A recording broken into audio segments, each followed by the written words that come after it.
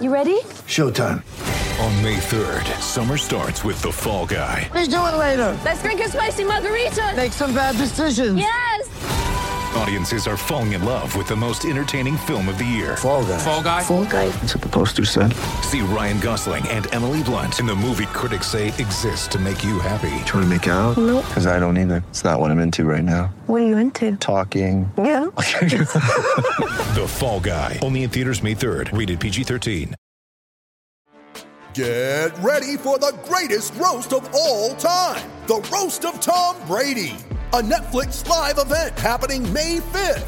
Hosted by Kevin Hart. The 7-time world champion gets his cleats held to the fire by famous friends and frenemies on an unforgettable night where everything is fair game. Tune in on May 5th at 5 p.m. Pacific time for the Roast of Tom Brady. Live only on Netflix. Hello, everybody. It is Wednesday in Pittsburgh, Pennsylvania. My name is Adam Bittner, Assistant Sports Editor for Multimedia at the Pittsburgh Post-Gazette, joined for an emergency Pirates podcast for the second week in a row by Jason Mackey. Jason, the stove is hot, not only on some free agent deals, some trades with Marco Gonzalez like we talked about last week, but the Pirates have a new television deal, and there's an Endy Rodriguez injury to talk about. So in a period of about 24 hours, a bunch of topics we need to talk about bubbled up. So it made sense to just record a podcast about it. How are you? I'm doing all right. The Pirates pirated last night. I laugh at these moments now, having covered this team for a few years where, you have plans to do something. And then here we are, Rowdy Tellez. Here we are, Endy Rodriguez. And yeah, it's I'm not sure it made anybody feel any better. 2 of the 3 were actually positive, I think. But yeah, the fan base and everybody who follows this team is kind of in an interesting spot right now, and some frustration and a weird offseason to this point.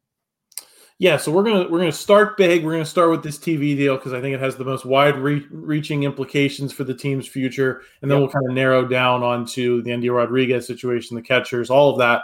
Before we do, just want to thank our sponsor for every episode of our Pirates podcast, the North Shore Tavern. As always, the North Shore Tavern, if you love baseball, you'll love the North Shore Tavern. The interior is wall-to-wall Pirates. There are appetizers, entrees, cocktails, and, of course, steak and seafood on a sizzling lava stone. Open every day, the North Shore Tavern across from PNC Park is Pittsburgh's home for steak on a stone. Jason, we just had our Post-Gazette Sports holiday party there on Monday. Some good food, some good times. It was nice to get everyone together in one room. It's rare that we actually do that. So shout out to North Shore Tavern for making that a great experience for all of us. Okay, let's get into it with this TV deal. The Pirates, the headline is they're staying basically where they've been for most of my life, most of your life, on the AT&T Sportsnet channel. It's gone by different names, different periods of time, but it's Pittsburgh's regional sports network. Now it's no longer owned by a third party. It is owned directly by both the Pirates and the Penguins. The Pirates become co-owners after the Penguins had already hopped on and bought out the rights earlier in the year. What's your overall top-line reaction to the deal and its details? And then we can kind of dig into some of the nitty-gritty. Yeah, I've got thoughts on this, as I'm sure you do, but I like it. I'm not surprised by it. This is the route I expected them to go. It bounced back and forth, right? Like this had different flavors to it, but this one had kind of gotten some staying power for a large reason because of what I think is going to be a bit of a departure from what fans have seen previously, meaning like an hour of pregame, postgame. I think it's going to have a little different feel, and you're starting to see that with Penguins games because it's not a traditional RSN. I think it's kind of like a beefed up RSN. I like the job Nesson does personally. And that relationship, I think, is kind of key to why the Pirates wanted this, to making this work. I think initially, it's a shorter term deal, as I reported. My speculation would be like 2-3 years. It's multiple years, so it's no fewer than 2. I don't really see why it would go beyond 3. I believe that puts them to the next CBA. But in any case, there's some interesting elements. I think there's some continuity, which is important to point out, which I did with the announcers, how games are handled, analysts and that sort of thing. But, I think the nut of it, Adam, is just where are the Pirates going to be able to replicate between $50 and $60 million in this TV deal? And I don't think it's there yet, but I'm curious what that means as far as like national revenue, national advertisers, things that happen, a direct-to-consumer streaming option, that sort of stuff. Like it might come in different forms, but I think this is run well enough that I am curious to see what NESN can do to juice more money out of this package. Yeah, I think I was going to ask this a little bit later, but I might as well hop into this question now. To me, the streaming option, I think, is the most interesting. When we're talking about they're not replicating the 50 to 60 million, correct me if I'm wrong, we're talking directly about cable revenue. We're talking about the RSN itself. We're not talking about a streaming component. But do you look at this deal and say, hey, like the Pirates have maybe some unique potential to sell a lot of streaming subscriptions here because of that Pittsburgh diaspora, people who have had to previously pay the NHL Center Ice to see the Penguins or pay for the MLB Extra Innings or MLB.TV, where you get access to all the games, but you don't get access just to one team if you only want to pay just to watch the Pirates. I think it's very possible that this will be attractive to out-of-town fans, and I think you could get a lot of people subscribing. Could that help fill that gap of what we're talking about between what they got on the cable side and what they used to have? Yeah, and I mean, I don't think it's going to be a direct replacement, but do I think it's going to swing in the Pirates' favor? Absolutely. And I think it's an important component of this because again, it's money. It's stuff they want to do. I talked to Travis Williams about this afternoon. I said, like, when can fans reasonably expect this direct-to-consumer streaming option? He said, as soon as possible. Like, we want it now.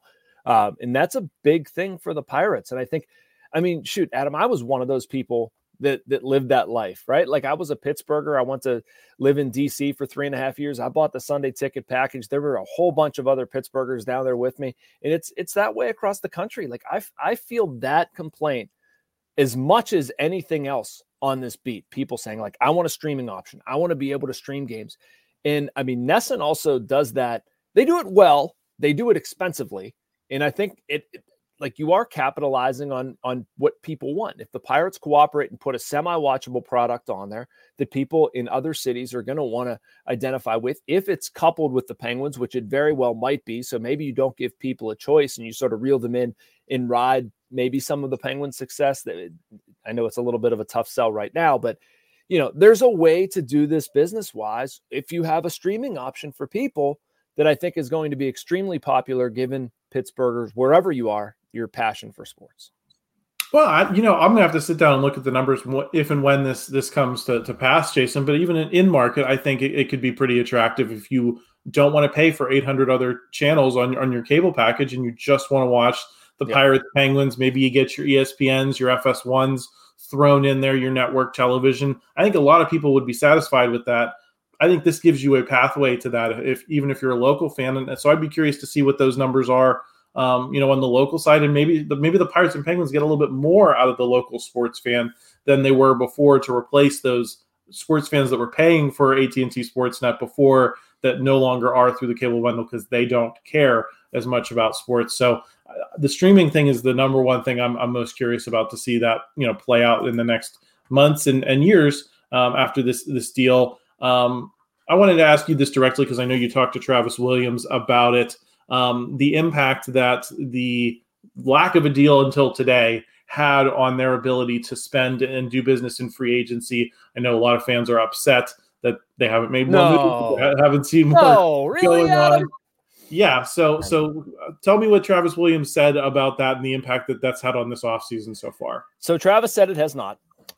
Said absolutely not. It's not going to impact the way they've done business. I heard feedback on both ends. I felt from the reporter standpoint that was an important question to ask, and that was my impetus. And then everybody else can feel how they want. But I heard the smart aleck responses from, if you don't have any expectations, you can't not meet them, or if you never actually do anything, of course you can never actually not do anything. You get the idea. I really don't think that it has had a lot of impact, Adam. I don't. And I think the Pirates set out, and I need to be careful with this because people seem to take this as me like endorsing the idea. But you need a lot of pitching. You know that the number of dollars you're going to spend, if you're Ben Cherington, if you're Travis Williams, like you're going to be allowed to spend, are not as much as anybody would like, right? And so you have to be targeted with those additions. So the Pirates sort of nudge themselves into a deal with Marco Gonzalez. And frankly, I don't have any issue with that being a number 4 or 5 starter for $3 million. You're going to create a platoon with Rowdy Tellez and Connor Joe and save, a little bit of money and hopefully redirect that into pitching. I think where the Pirates are going to see this sort of stuff happen is via trade. We knew that. Where they trade, I don't know. Who they trade, I don't know. They're aware they need to fix pitching. So I guess that's a long way of saying that this is going to take time. And I think that it's okay if they're not just plunking $13 million down on Luis Severino. I don't necessarily love that. I would much rather see them bundle a Nick Gonzalez and something else to try to make that happen. I think they might get a better pitcher for more years of club control. But in any case, I don't think they're not spending money because of the TV deal. I think they're trying to execute a plan that's taking a little bit longer because of the nature of players involved, if that makes sense.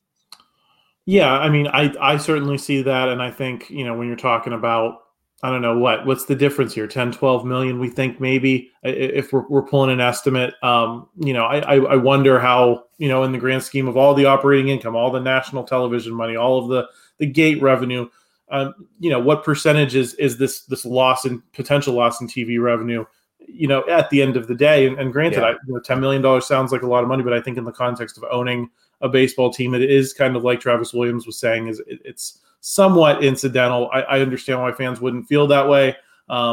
Certainly when they've only spent $6 million so far. But I'm willing to wait and see. And before, if you want to crush them in February because they haven't spent money, by all means. I just that's been my soapbox. It's December 13th, man. Let's give it a little bit more time. Just give it time. There are other teams that haven't spent too. Yeah, and trades happen. The Josh Bell trade happened on Christmas. I'm sure you remember that better than anyone else. Yeah, I seem to recall that one. Yeah, so at least through the end of the year, I think, before I start firing up the takes to too high a degree. In terms of this television deal, one thing I wanted to ask about too, that I know you asked Travis Williams, was the conflict of interest concerns of NESN is operating this network, the Northeast Sports Network. It is owned by the Fenway Sports Group, which owns the Red Sox, also owns the Penguins. So there was, some concern that if this is the arrangement, early on, is it almost like, the Pirates are asking the Red Sox for money, that they're, hitting up the big club and saying, hey, what can we spend? What are we allowed to do? I noticed the wording in your story was very specific, Jason. You said this is a joint venture owned by the Penguins and Pirates. Yep. The Pirates have ownership and it is managed by NESN. Talk me through the nuts and bolts of that. Yep. So there. When you need mealtime inspiration, it's worth shopping Kroger, where you'll find over 30,000 mouth-watering choices that excite your inner foodie. And no matter what tasty choice you make, you'll enjoy our everyday low prices, plus extra ways to save, like digital coupons worth over $600 each week. You can also save up to $1 off per gallon at the pump with fuel points. More savings and more inspiring flavors make shopping Kroger worth it every time. Kroger, fresh for everyone. Fuel restrictions apply. Mother's Day is around the corner. Find the perfect gift for the mom in your life with a stunning piece of jewelry from Blue Nile. From timeless pearls to dazzling gemstones, Blue Nile has something she'll adore. Need it fast? Most items can ship overnight. Plus, enjoy guaranteed free shipping and returns. Don't miss our special Mother's Day deals. Save big on the season's most beautiful trends. For a limited time, get up to 50% off by going to BlueNile.com. That's BlueNile.com. They're very particular about that. I understand that. NESN's managing it. I asked Travis, sort of like, what did MLB say? And how do you guys, I asked him basically the same question, Adam. And I said, if I look at this, I would look at it and think about this is a weird arrangement and maybe a conflict of interest. How is this not a conflict of interest? He talked up the relationships with all involved, which is fine. He said MLB didn't raise a stink. And I thought the interesting part of his answer about MLB was saying that MLB looked at FSG and NESN as a hockey group. They didn't look at them as a baseball group, which, okay. I mean, you're partnering the Penguins. Okay. You like the FSG owned Penguins is partnering with the baseball team, the Pirates. Got it. But I mean, that's like ignoring who owns the Penguins. The same conglomerate owns the Penguins as owns Liverpool and drag racing and whatever. So, I mean, I don't understand that. Then it took me to another level where I said, what if you wanted to do something sneaky? If you were FSG, what would you be doing? What sort of crime would you be committing? Even if it was a bit of a quote unquote conflict of interest, would you be wanting to promote the Pirates on your network? Like, is that bad? Is that bad for, you wouldn't be directly handing Bob Nutting money. I wouldn't think so. Although in a larger scale, John Henry does hand Bob Nutting money, through revenue sharing. Are they going to work together to make this station work? Potentially. But is that good business or cheating? I don't know if I see that as, maybe you could complain on the Red Sox side that it's some sort of conflict of interest. Like if John Henry's promoting this stuff, it's helping pull along another club. I feel like that's also calling unnecessary roughness on the quarterback. Like the Pirates are cheating by getting too much money. Really? Like, I don't, as I did more mental gymnastics on this, Adam, unless there's something I'm not seeing, I just don't necessarily see what sort of crimes the Pirates can be committing by doing this, other than maybe being, helped along a little bit by the Red Sox, even if it's as simple as national ad accounts or popularity or having, clearly smart people running NESN if they're also running Sportsnet Pittsburgh. And I don't think that's something that is wrong or illegal. Yeah, I wouldn't certainly say illegal. I think if I was going to articulate the concern, it would be, well, you're getting a worse television deal than you had before, and that's not FSG for now. Right. But you're making less money, and you're getting into business with, another MLB team. How can you not, somewhat connect those dots and say the Red Sox are lowballing the Pirates to some extent? I would say who else was involved in offering, a deal that was, attractive and attractive to the fan base as well. Because again, if the Pirates end up with MLB's TV deal, how does that affect distribution? How does that affect their connection to the community? I think about all that programming inside Pirates baseball through all those years. How many rain delays do we sit through? And you watch the current ones, but you also watch years old documentaries, interviews with guys who've been dead for years that I think are treasures to a lot of Pirates fans to kind of, keep the history alive and that would all go away. That would all go away. Right. And so I think there's some value there, even if you're making less money in terms of keeping that connection with the fans. It is complicated. Television is complicated these days. And I think, in the absence of true streaming platforms stepping up, there were only so many customers, for the Pirates services anyway, right? Yeah. But their ratings are very good. I think 6th highest in MLB, something like that. I mean, it's not like they're struggling. If you would look at maybe their ratings compared to what they got, I mean, maybe it's not great. I don't know the exact number of what they got again. But even if you look at it from a low end, like I kind of look at this from a strategic and a business standpoint in a couple different ways. I mean, one, it's a short-term deal. So if it doesn't work out and the MLB thing suddenly takes off and that's a more viable option in 3 years, they've left that door open. At the same time, I think I'm going to wait and see, like that sort of idea going at this with NESN. What if this really works? I mean, what if there's ways to tap into national advertisers that the Pirates previously didn't have, or ways to bring in dollars that they didn't have because of what NESN has established? I mean, that might be really good. And I mean, that takes care of NESN. They're looking to start Sportsnet Pittsburgh for a Pirates standpoint, and the component that they need to make it work is a bunch of programming to basically give staff a year-round job and, again, attract different advertisers. So, I mean, you are kind of scratching each other's backs. And so if you go at it saying like it's a short-term deal, these are the dollars, but the potential to grow into more, or the potential maybe it doesn't work and we go somewhere else. Like, I don't know. I kind of get that from a strategic standpoint. And I also get resisting the MLB model right now. I don't think that's the smartest move for the Pirates because of what you mentioned. No pre and post, no inside Pirates baseball. Like, as nostalgic as some of that stuff is, I understand the Pirates argument where they're like, hey man, like we need to get messages out about our prospects. We need to get messages out about what we're doing. We need to do like the big sit down with Bradley Haddad or something, stories that like they're not going to expect external media to write, but they want to do themselves. Like, I understand that.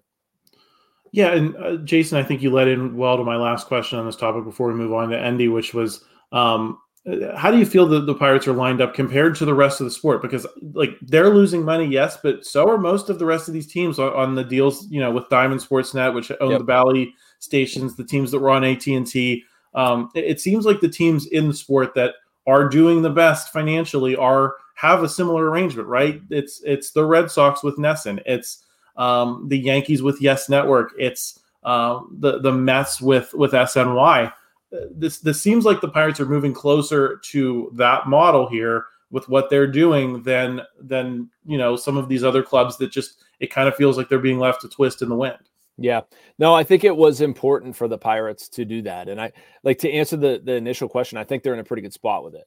I think the dollars up front initially right now might be less, but I think big picture, they're in a better spot. I don't think whatever lag and, dollars in the initial start of the TV deal, which again, might not be much, but whatever, it really doesn't matter. Like, I like what they're doing here. I like the possibility of it. I think this is going to be an important thing for a lot of teams.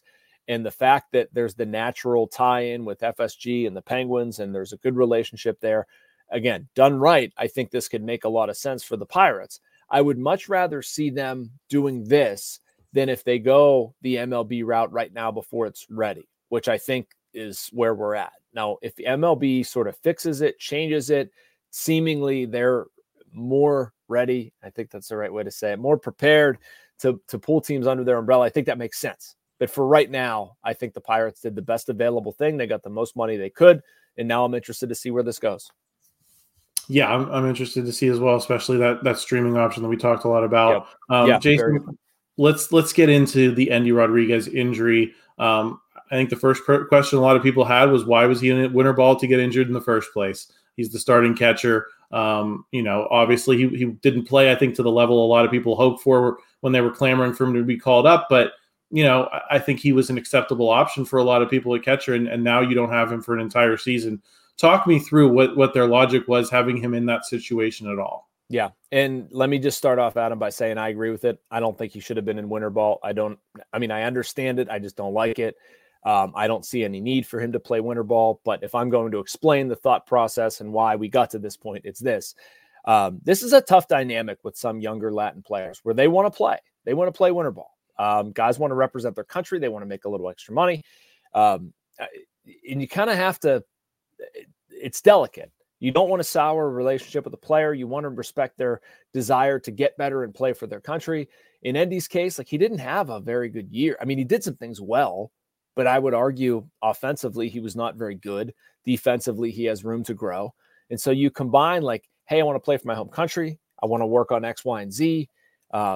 You kind of just green light it and hope nothing happens. Well, something did. And I think with Endy's case, why I specifically don't like this, if you remember back to April, he was dealing with some elbow stuff. He was shut down for a couple weeks. And, looking back now, that was probably something. Now, he got through the rest of the season.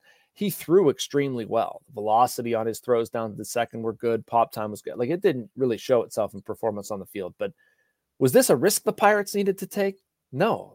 I think this is a lesson learned where, you kind of draw a line in the sand and say, we're the adults in the room. We employ you. You're not playing. And I think the next time they have a scenario like this, that's what it should be. It just thinks that right now it takes a promising young player and a really important part of that player out of the clubhouse.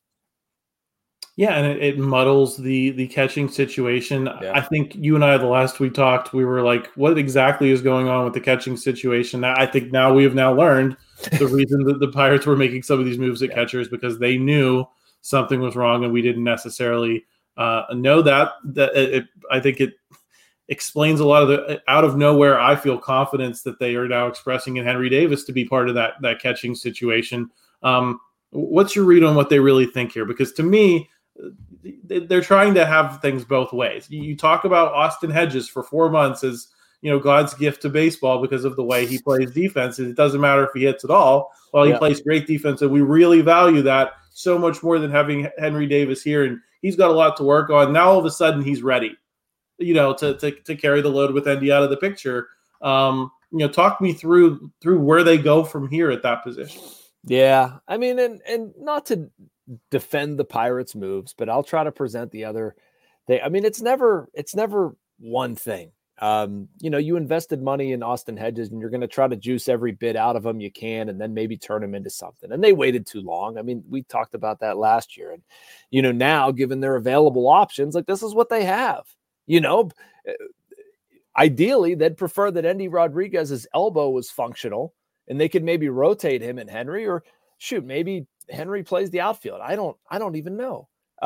But it's also possible for Henry to improve. Just because he stunk behind the plate last year doesn't mean he can't be better this year. And so given their available options, we also don't know that they're not looking for some help. Like I believe Jacob Stallings is still out there, which is an interesting one to me. I don't know how far that gets you, but it probably gets you a little bit of certainty anyway. They also, like Jason DeLay has been fine. If you have Jason DeLay and Henry Davis splitting reps, I mean, okay. I don't love it, but I don't hate it. DeLay was okay defensively. He makes peanuts. I mean, you're not allocating Austin Hedges money to him. But I think Henry Davis also just deserves a chance to do this. That's one issue that I've had with the Pirates and, their handling of him. Just put him behind the plate. If he's terrible, then at least you gave him a chance to do it. You're not like screwing around with him in right field, him DHing. You're saying he's not ready. Always going to work on catching before the game. Like, man, I don't know. If I would have you draft the kid 1-1 in 2021, you see other kids from that draft coming up. You've tried your best. You've done the best you possibly can to develop him. If you feel like there's nothing left to be gained in AAA, you bring him up and you rip the Band-Aid off and you let him go. And if it stinks, then you've got to ask some questions about your development. But so anyway, I think that accomplishes that, Adam. I mean, you're going to throw him into the deep end and see what happens.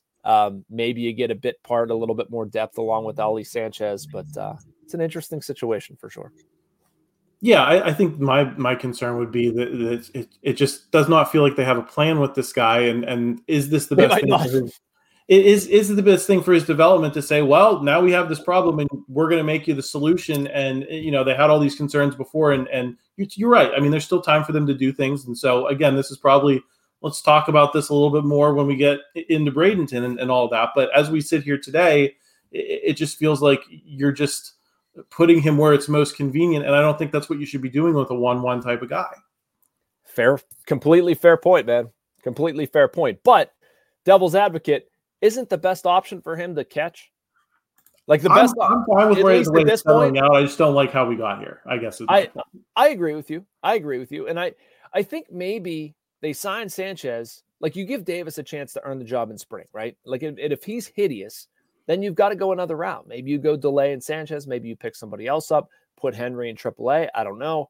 But I think ideally you want Henry to spend an offseason improving his catching enough that it's viable to be in a major league game. I don't know if it will be or won't be. But like you said, the path to get here was awful circuitous, but we're here now. And so he needs to catch and he's going to have the opportunity to catch if he can catch and hit too, I should say. Yeah. So that'll be a situation worth monitoring. Jason, I want to ask you this question. I was recording the show that is going to come out tomorrow with Paul Zeiss. He actually asked me the question, so I'm going to pose it to you. Are the Pirates a better or worse team today than they were when the season ended with the loss of Johan Oviedo and Endy Rodriguez? I don't know. I'm curious to hear your opinion. I would say worse. That's a good question. I feel like if you say better, you look crazy or somebody's going to scream at you. But they didn't lose that much. They lost what? From their opening day roster. Talk me through this. They lost Kutch. They lost Velasquez. Or from their final day of the season roster. Those guys weren't impacting anything. They get O'Neal Cruz back, theoretically. Are you telling me I get the season-ending versions of Brian Reynolds, Jack Sawinski, and Ke'Bryan Hayes, but I don't have Endy Rodriguez? Can I say the same? That's probably a cop-out. No, I think that's I think that's a fair C option to add to the question. I will say that they are worse, not by much, on account of losing their starting catcher, losing somebody I thought was really growing in nicely to a number 2 in Johan Oviedo, and having some uncertainty with what Marco Gonzalez is going to bring and what other pitchers we're going to develop into. But I don't think it's all that different. What about you? I think they're a little bit worse as well, and this is the frustrating part is you've had a month of the offseason. We probably shouldn't be having that conversation of are they better or worse? There should be some things to get people a little bit more, excited. And like you said, sometimes these things take time, but I certainly understand the apprehension, as it's bleeding out now. So yeah, I think it's a difficult question, but it had to be asked, and I'm glad Paul asked it. So check out his answer on the Thursday video. That's a little tease for you in the business. I bet Paul thought they were better, right? You don't have to tell me. He thought they were way worse. No kidding. Yeah. Okay. So here's the thing, and I should say it in Paul's Ice voice, but I can't.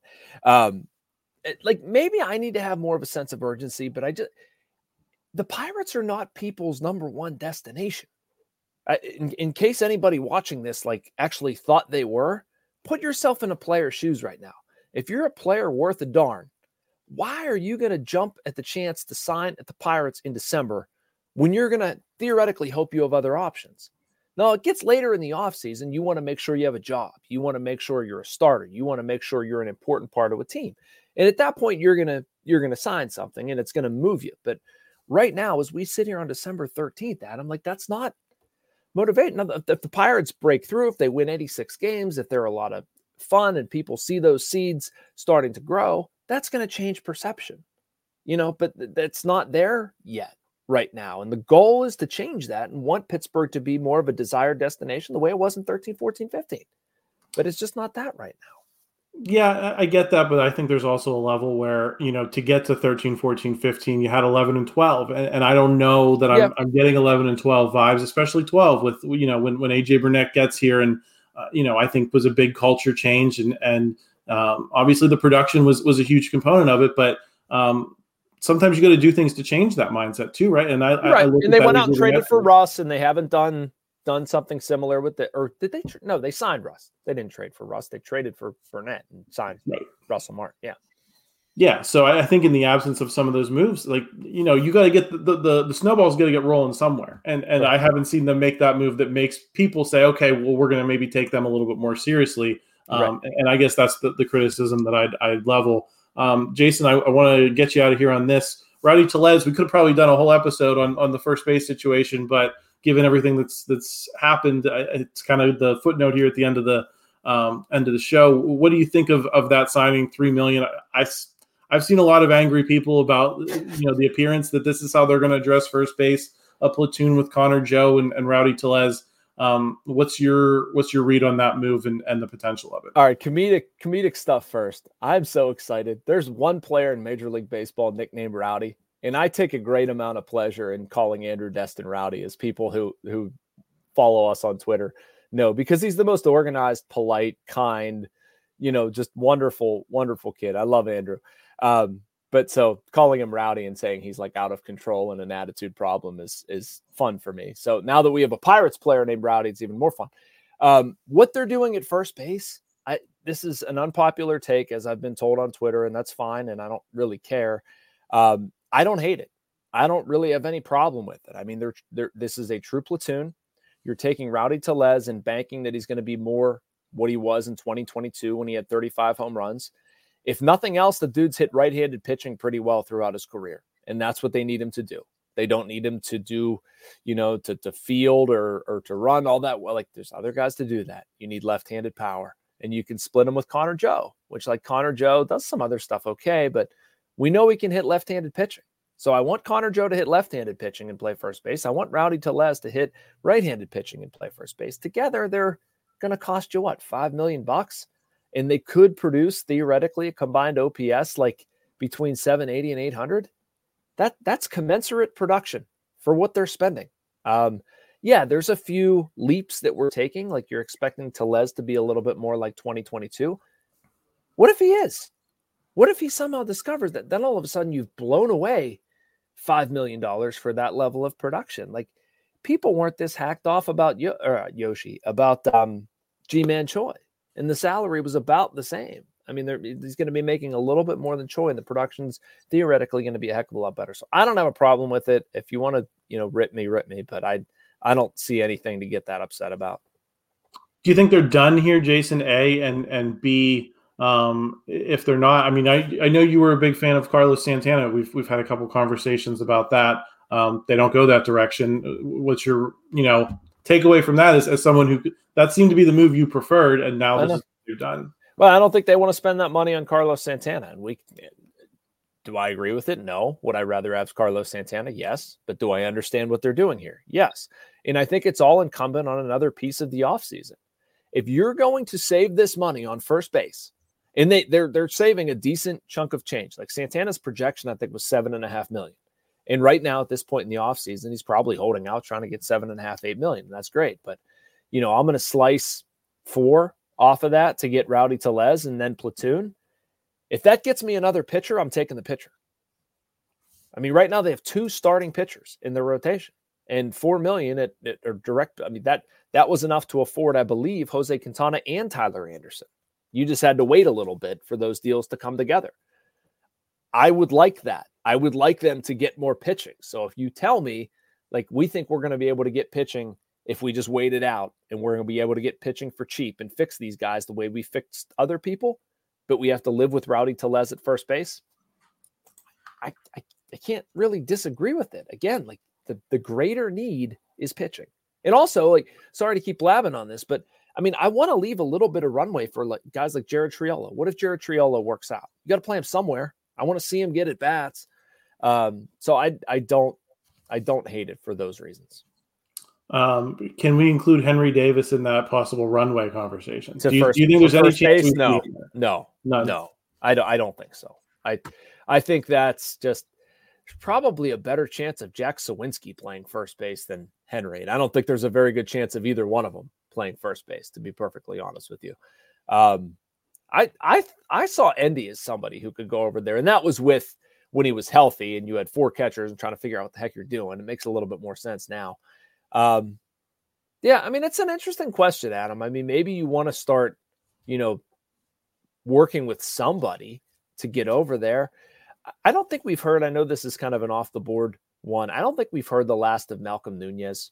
I've watched a lot of him, his body type, what he can do. There's a lot of power there. I know it's a right-handed bat, but and he was really banged up all of last year. He's one of the guys they got in the Oviedo trade. I'm just curious to see what he pans out. I mean, maybe it's nothing. Maybe it ends up being Mason Martin. I don't know. But yeah, Henry Davis's arm is too good for me. I don't want to put it over there. It's the same reason I don't like Cruz going over there. You're just wasting what those guys do so well. Yeah, I can certainly see that argument, but at a certain point, if the bat plays, is that going to govern things? I think that would be my question: is if you can't find a place for that bat, and if he can't catch, if he can't play the outfield, and you have to find a place for that bat, it feels like the only solution left on the board for me, other than saying you're just a DH. I agree with you, and I would not want to have my 1-1 pick turn into a DH. I don't think that's a great outcome. I'm just saying I'm not there yet. Like, I would rather.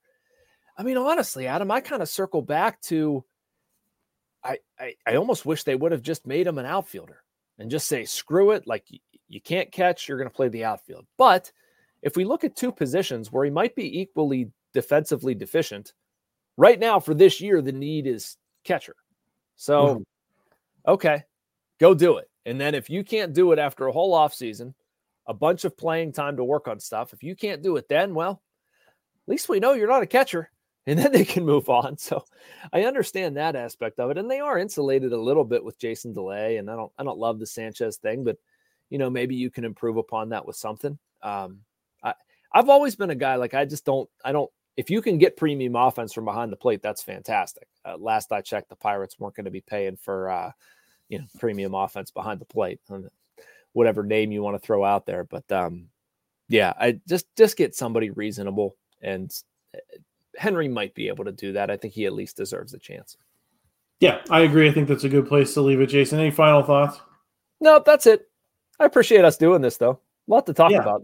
Even if it's semi-depressing. It's fun. I know. It was a long emergency podcast. A lot of things, but some clarity, I think, is what a lot of Pirate fans have been looking for on the television deal. So, seeing how that plays out and what that product looks like, I think is going to be, an exciting change going into next season. So Jason, thanks for stopping by. Thanks for talking to me. Everyone, I already teased I'll be on with Paul Zeiss Thursday here on the Sports Now YouTube channel. We talked a little bit of Jaden Daniels, Justin Fields. Could they be in the mix for the Steelers?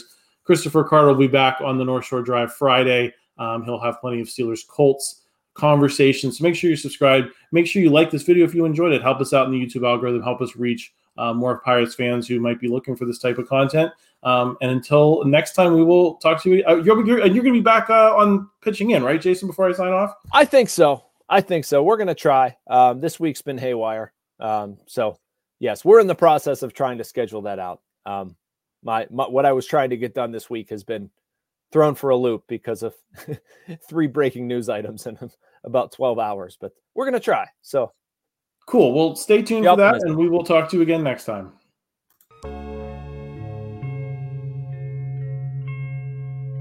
Thank you for checking out this content from Post-Gazette Sports. If you watch this video on YouTube, please like the video and subscribe to our channel. For all of the sports coverage the Post-Gazette has to offer, visit post-gazette.com.